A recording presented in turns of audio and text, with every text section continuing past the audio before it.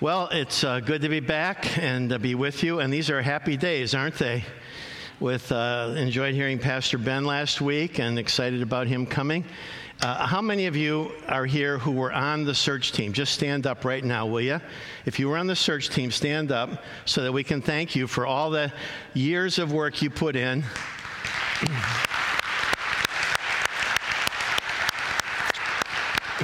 And I think a great outcome. I'll tell you, you'd be shocked how hard it is to find a pastor right now. There is a huge shortage in this country, and about 1 out of 4 say they're going to retire in the next 5 years.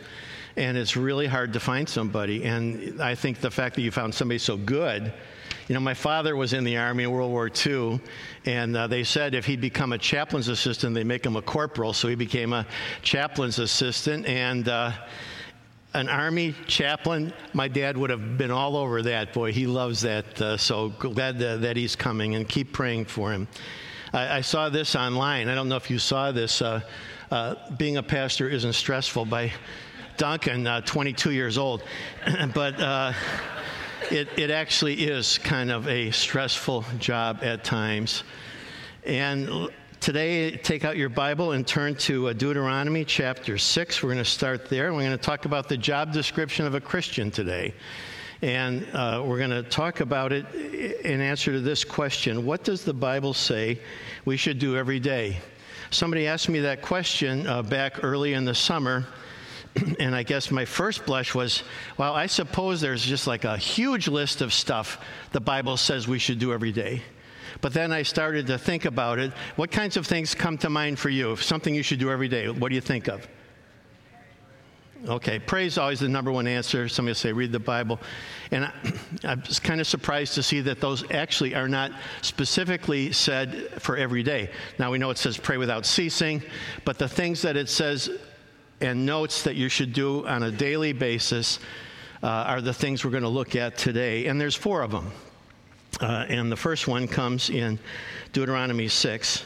Father, as we open the scriptures again and pay attention to your word, may your Holy Spirit come, give us eyes that see, give us ears that hear, and hearts that are receptive, and use your word now to accomplish its purposes as you promised it would. And we ask it in Jesus' name. Amen. Deuteronomy 6:5, you must love the Lord your God with all your heart, with all your mind, all your soul, and all your strength. The first thing it's going to say, if you're filling in the blanks, is to teach your children. To teach your children. Let's go on and see where that comes in. And you must commit yourselves wholeheartedly. Look at the words, commit. Wholeheartedly to what? These commands that I'm giving you today. Repeat them again and again. Repetition, restatement, redundancy to your children, so that when you talk to your kids, they hear the first sentence and they kind of know what's coming. It's just familiar, it's understandable, it's discernible to them. And talk about them when you are at home. Talk about them when you're on the road. Talk about them when you're going to bed, end of the day, and when you are getting up. Now, you might think that it should start with getting up. But you have to remember that for a Jew, the day begins the evening before. So when does the Sabbath day for a Jew? Saturday is their Sabbath day, but when does the Sabbath day start? It starts Friday night at sundown. And so it's actually starting at the beginning, which is the evening of the before. And it says, for the whole day, you should devote yourselves to teaching your children. And in Psalm 145, it says, let each generation tell its children of your mighty acts, and let them proclaim your power. Again, it says back at the start that what are we supposed to communicate to our kids? That you should, you must, you have to, compulsory, do this. Love the Lord your God. Your heart, your soul, your strength, everything. You just have to love God. Because why? Because nobody loves you more. This is the one who created you, the one who gave you life, the one who lives with you, and you should be grateful for that, and you should return that love. The greatest stories, the saddest stories in literature are always stories of unrequited love, where someone is so in love with someone, and yet the person that they love doesn't love them in return. And don't be that person in the story, but teach your children to love God with all their heart, their soul, and their strength. What a great thing to see a missionary trip with your kids going with you. What a great thing to be able to pass that along and to bring your children along with you in the adventure to follow Christ. The next thing it says is in Matthew 6, and you probably might have guessed this one, give us today the food we need. Leith Anderson, commenting on this, said that I think a lot of times when God looks at us, he says, "Are you eating again?" I could take people from Africa and I could show them this country, and there's one thing I could show them that would literally bring them to their knees, and it would be when they walked into a grocery store and they saw all the food, all the options, all the things available to us, and they would not believe that something like that was even possible. How many people in the world, according to the United Nations, are starving to death right now, today? And the answer is 250,000 people. 250,000 people today in the world. Now, you might have had a good breakfast. You might be okay. But there are a lot of people in the world who don't have that privilege. And I think for us who have it, one of the things we need to hold is to thank God for what he's provided for us. I like eating out. It's my wife and I.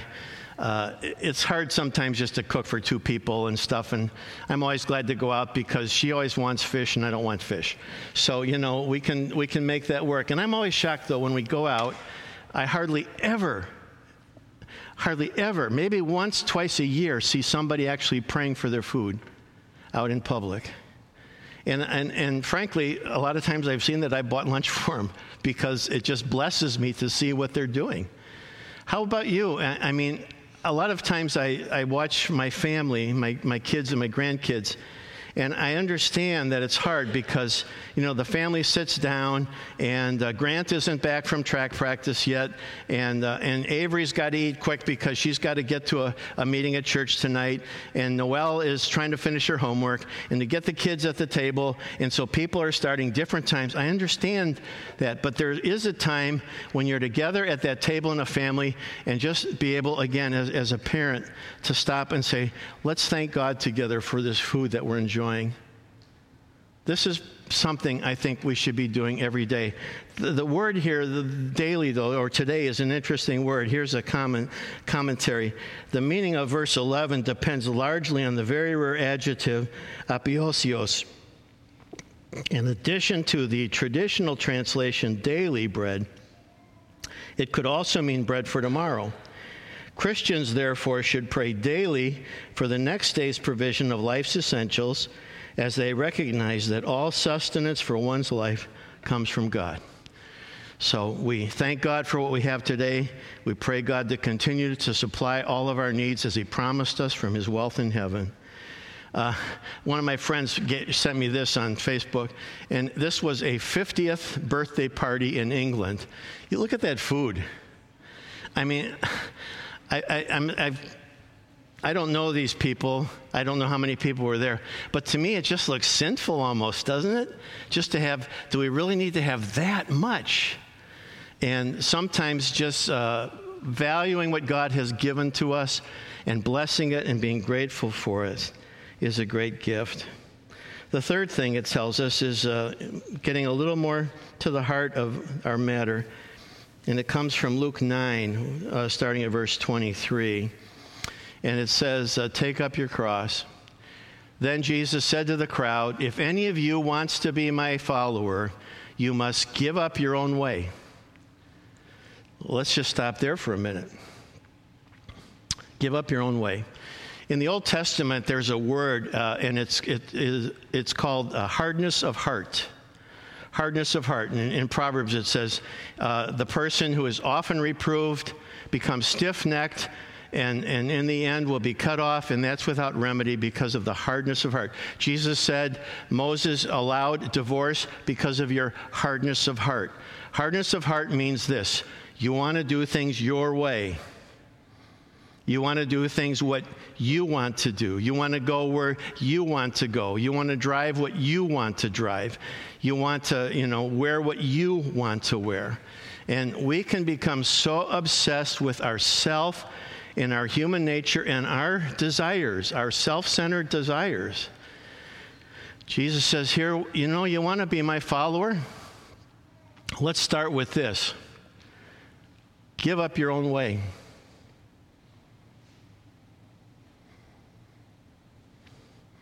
You want to follow me, Jesus says, you got to make a decision that you're going to do it my way, not yours. And that starts with you deciding you're going to give up your way. And that is a difficult thing to do. And then he says, and then take up your cross daily.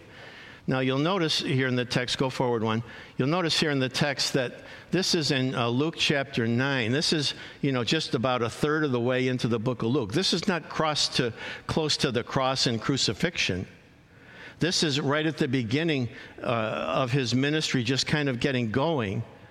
Jesus was always conscious of the cross, always conscious of his self-sacrifice that was coming. And he says, if you want to be with me, here's what you got to know. You're going to have to give up your own way, and you're going to have to take up not just my cross, you're going to have to take up your cross, and you're going to have to do that every day if you want to follow me. You cannot follow Jesus and be a self-centered Christian. You just can't. You have to have a sense of what God wants to do in this world, and that you want to be part of that. He says, if you try to hang on to your life, you're going to lose it. But if you give up your life for my sake, you'll save it. You can't hold on to it. And what do you benefit if you gain the whole world, but are yourself lost or destroyed? You have to have eternity in view, that there is more than this world. About a month ago, I was visiting my sister. She lives on a farm in Odebolt, Iowa. It used to be the place where the Cracker Jack popcorn came from. And visiting them there, her family, they have a large farm. Her husband, brother, nephew. And as I saw a lot of the people, I was celebrating because I was a youth pastor in that city 50 years ago. And I was surprised to see the kids who were in my youth group were doing quite well. But you know what I noticed about every one of their farms? They had a whole lot more of bin space than they used to have. They had a whole lot more space for cattle, a whole lot more space for storing grain, a whole lot more space to handle stuff. And they had more equipment, and they had more trucks. And I thought, it's just so easy to subtly get into this game of having more and nicer and better and getting consumed with the game. As John Ortberg wrote, if you've ever played a game at home, one thing you've noticed about the game, it doesn't matter really who wins or loses that game, Monopoly, whatever it is, Parcheesi, whatever you play. At the end of the game, it all goes back in the box. And that day is going to come. Again, you've all no U-Hauls after a hearse. I mean, it's gone after you leave here. And you have to have a sense of your significance. An example of that for me is William Borden. William Borden, as a young man, was a millionaire by the time he was in high school. When he graduated from high school, his parents had him taken with a chaperone on an around-the-world tour for 1 year. At the end of that year, he went to a school, Yale, and as he was a student at Yale University, he began to adopt the philosophy, and his philosophy was no reserves. No reserves. I'm not going to hold back. His quote was, say no to self and yes to Jesus every time. As he began to live on the Yale campus as a student, he decided to start a group of people who would meet together to study the Scripture for a short time and have prayer together. And they would do that every week. By the time he was done, his first year, of the 1,300 students at Yale, 150 were in similar groups every week, meeting together for Bible study and prayer. Now, I didn't state Moody Bible Institute. I said Yale University. He did this. By the time he was a senior, over 1,000 of those students were in those small groups every week, meeting to hear some words of Scripture and pray together. His idea of not holding back anything, of saying no to self, deny yourself, take up your cross every day, follow Jesus, it impacted that whole school.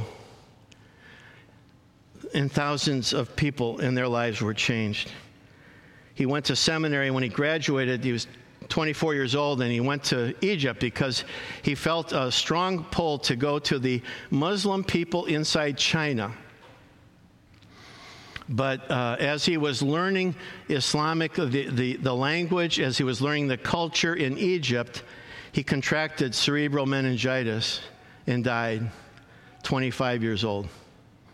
Here's his grave in the American cemetery in Egypt today. When he passed on at his funeral, they pointed out that he had actually a couple of phrases in his Bible, inside the front of his Bible. The first was, as a student, no reserve. The second was no retreat when he went to Egypt. But when he knew he was dying, the final thing he wrote was no regrets. No regrets for following Christ. No reserves, no retreat, no regret. See, that's to be a person who follows Christ and what it costs. Galatians says that my old life, my old self has been crucified with Christ. It's no longer I who live, but Christ lives in me. So I live in this earthly body by trusting in the Son of God who loved me and gave himself for me. Follow me, Jesus says, deny yourself and take up your cross. And Paul echoes that you have been crucified with him now. I was thinking of how that lives out. Notice there the key phrase is, I live in this earthly body by trusting. You see the word trusting there? In the Son of God. In Isaiah 40, in the Old Testament, he gives power to the weak, strength to the powerless. Even youths will become weak and tired. Young men will fall in exhaustion. But those who trust in the Lord, so we're back to trusting now, will find new strength. They'll soar high on wings like eagles. They'll run and not grow weary. They will walk and not faint. We've got those three things: soaring, running, and walking. And I used to think the order is like this, these three words, that, you kind of start out walking, and then eventually you run, and then eventually you soar. But you'll notice that the words are not in that order. If you look at the words, again, go back to Luke for just a minute, the word daily, Jesus said this is something you should do every day. And you can't always soar every day, I don't think. And so I think the order of the words, if you look at it, is not coincidental, that it actually starts with soar, and then it goes on to run, but it is building up to, it's not ramping up to soaring, it's ramping up to walking. And you say, well, what sense does that make? Well, if you think of an eagle soaring, an eagle that's soaring spreads its wings. They're heavy, big bird, but they spread those big wings, and they kind of work on the updrafts and on the winds. They hardly move their wings. I mean, a little hummingbird beats its wings something like 50 to 200 times a minute, and an eagle is just soaring. And it's great to soar, but it really doesn't take a lot of effort. Running takes more effort than soaring. And running and not being weary takes a lot. Yesterday they had a big, little aside here, rabbit trail, okay? Yesterday my grandson, Grant Miller, ran in a big tournament in Clovis, California. It was in the high 90s temperature-wise. And it was an invitational of the top cross-country runners in the state of California running in a 5K. And my grandson, junior in high school, took second place yesterday in that. And I'm so proud of him because it was hot. It was, 5K, a long way, and he was able to run and finish the race. And I'm proud of the boy for that he did that. He certainly does not have my DNA. I'll just say that. That would not be me. But he excels at that because he loves it. I hear people say, how's it going? How's it going to work? Oh, man, I'm just trying to keep up with it. I've got kids, I've got a job, I've got bills to pay, I've got stuff I want to do. I feel like I'm, here's the quote, running all the time. I just feel like I'm running just to keep up with my life. And then the last area is walk. Why does it end with walk? Because some of you one day will get a call from your doctor. And your doctor is going to say, I've got to talk to you about some of your test results. And you're going to say, okay, when you want to make an appointment. He says, no, you don't understand. I need you in my office today. And you just know it's not good. I'm not sure, cancer, leukemia, it's not good. And you start having to face medication and radiation and all kinds of care. And you know what you strive to do? You try to get through one more day, one more hour, and you realize you're not soaring, you're not running, you're fighting for survival. And I think that's what it's building up to, because sometimes for us, that's going to be the greatest struggle. Not hard to love God when you're soaring on the wind, even when you got through the day that you ran through. But sometimes when you get those days, where to stay in your marriage one more day, to stay with your health regimen one more day, to stay with your job one more day, will take everything you've got. It's those who trust in the Lord will find strength to be able to soar, to be able to run and not grow weary, to walk and not faint. Literally, the Hebrew literally says to go and not collapse. Finally, Hebrews 3. Encourage one another daily, long as it is called today, so that none of you may be hardened by sin's deceitfulness. The final thing is to encourage one another every day. Try to encourage someone. Encourage, again, giving focus especially on the Christians in your life. It says it's an antidote to something you wouldn't consider. Look at the last part. None of you may be hardened by sin's deceitfulness. How can I afford becoming, I talked about hardness of heart. How can I avoid being hard? How can I get away from the deceitfulness of sin that hardens me so that everything's got to be my way? And it says, how about this? Live your life to encourage somebody every day. Every day. Job was said by his friends in the past, you have encouraged many people. You've strengthened those who were weak. Your words have supported those who were failing. You encourage those who with shaky knees. Literally, your words have kept people on their feet. Everybody out there could use a word of encouragement from you. Everybody can. You'd be surprised how many people think they just have really never heard you say you love them.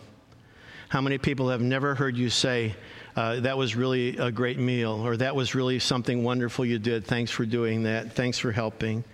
It's interesting in church world, according to Barna research, people consider the following important when looking for a church.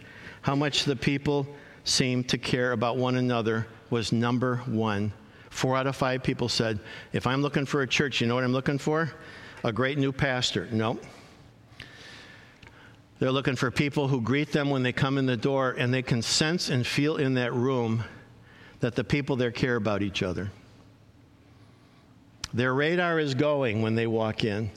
Now, you got a pastor coming, and you have a potential to have a significant impact in this community, but you got to do your part. You got to support him and pray for him and all that, but you know what? You got to just be happy to be here. You got to encourage each other, encourage him. You got to know his wife's name. You got to know his kids' names. You got to know when their birthdays are. You got to be nice to them. When we moved to California from Chicago, I didn't know anybody in Whittier, California when I moved there. But one of the ladies on the search team was an accountant for Walt Disney, and she gave each of my kids a one-year pass at Disneyland. Do you think that helped my kids to like California more? Yeah, I think it did. What can you do to really make this whole family feel welcome? One of my friends, Art Freeberg, was a pastor out in Iowa for years. And I said, was it a good church where you went to? He said, it was a great church. Do you know that most mornings, every week, somebody would put eggs in front of our house. We never had to buy an egg the whole time we were there. We would go to the locker, and different people at the church had put meat into our account at the locker, so we had meat. He said the people there just were caring for us every day, every week. When produce was there, they would put fresh produce on our front porch. We never knew who did it. But, you know, there's so many things you can do to encourage him and help him to feel that you're loved. Carmen Berry wrote about why she went back to church. When a friend committed suicide, I realized I could become too cynical, too lost, too alone. I needed a church, a community of believers. I needed to live in my faith and visit my doubts. Something happens there that simply doesn't when you're alone in prayer or on the internet. This will probably shock you, but I kind of miss you when I'm not around here. And so a lot of times I'll watch the service online, and I'll listen to Keith get up and give the announcements, or Shay get up and talk about the search thing and stuff. And it just feels like, it just makes me feel good inside again. Internet's great, but you know what? It just ain't the same as when you walk in the door. It's just not the same. And there are people out there who have to do it online. I understand that. God bless you all. But beyond that, there's something that happens when we come together that we need to do. It says in Hebrews 10, let us hold tightly without wavering to the hope we affirm, for God can be trusted to keep his promise. Let us think of ways to motivate one another to acts of love and good works. And let us not neglect our meeting together as some people do. Yeah, some people do. Don't do that. Let us not neglect our meeting together. Read those words with me. Let us not neglect meeting together, but encourage one another. Where I'm supposed to encourage people every day, I can do that. One of the best places is when I walk in here, I'm here to encourage you. I'm here to encourage the leaders of this church. Encourage one another, especially now that the day of his return is drawing near. In community, Nancy Ortberg said, if someone isn't okay, then to some degree I'm not okay. And I can come alongside some of those people and encourage them, help them.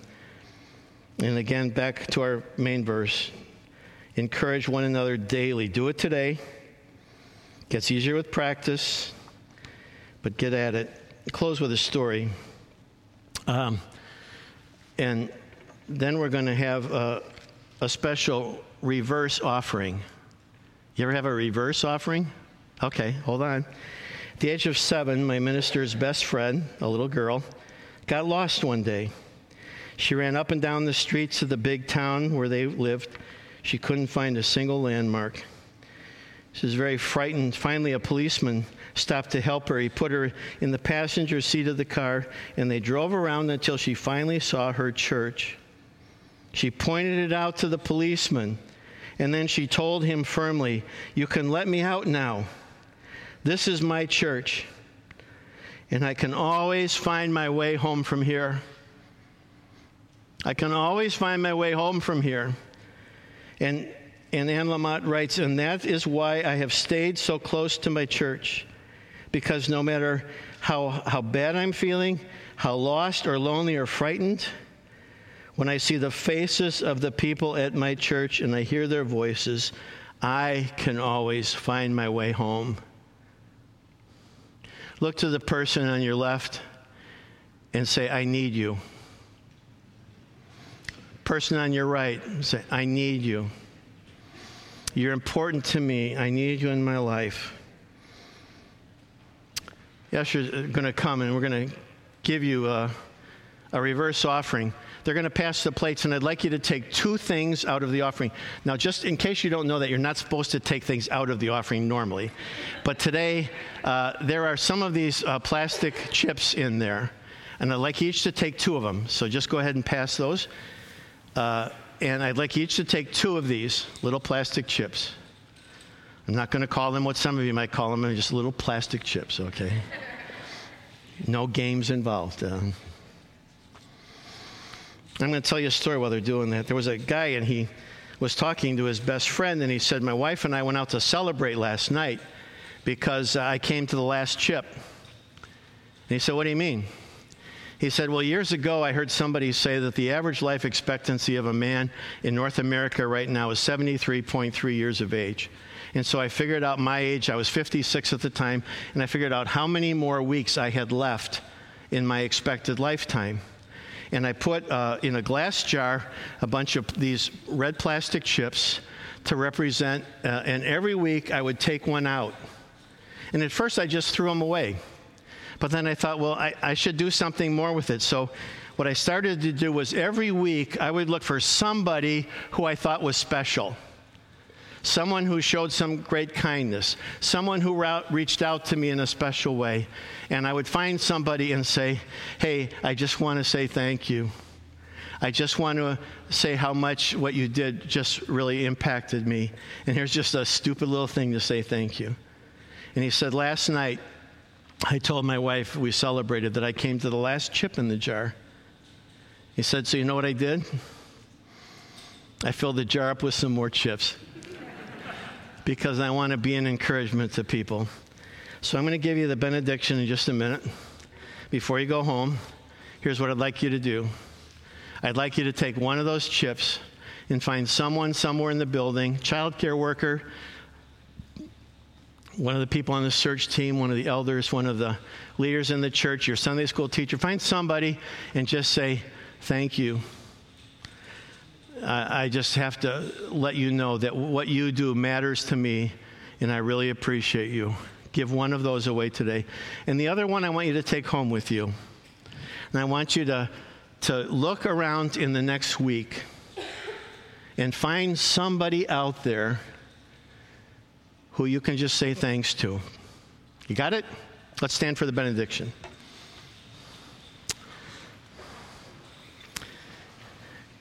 Now may the Lord bless you and keep you. May the Lord make his face to shine on you, be gracious to you, and may God lift up his face toward you.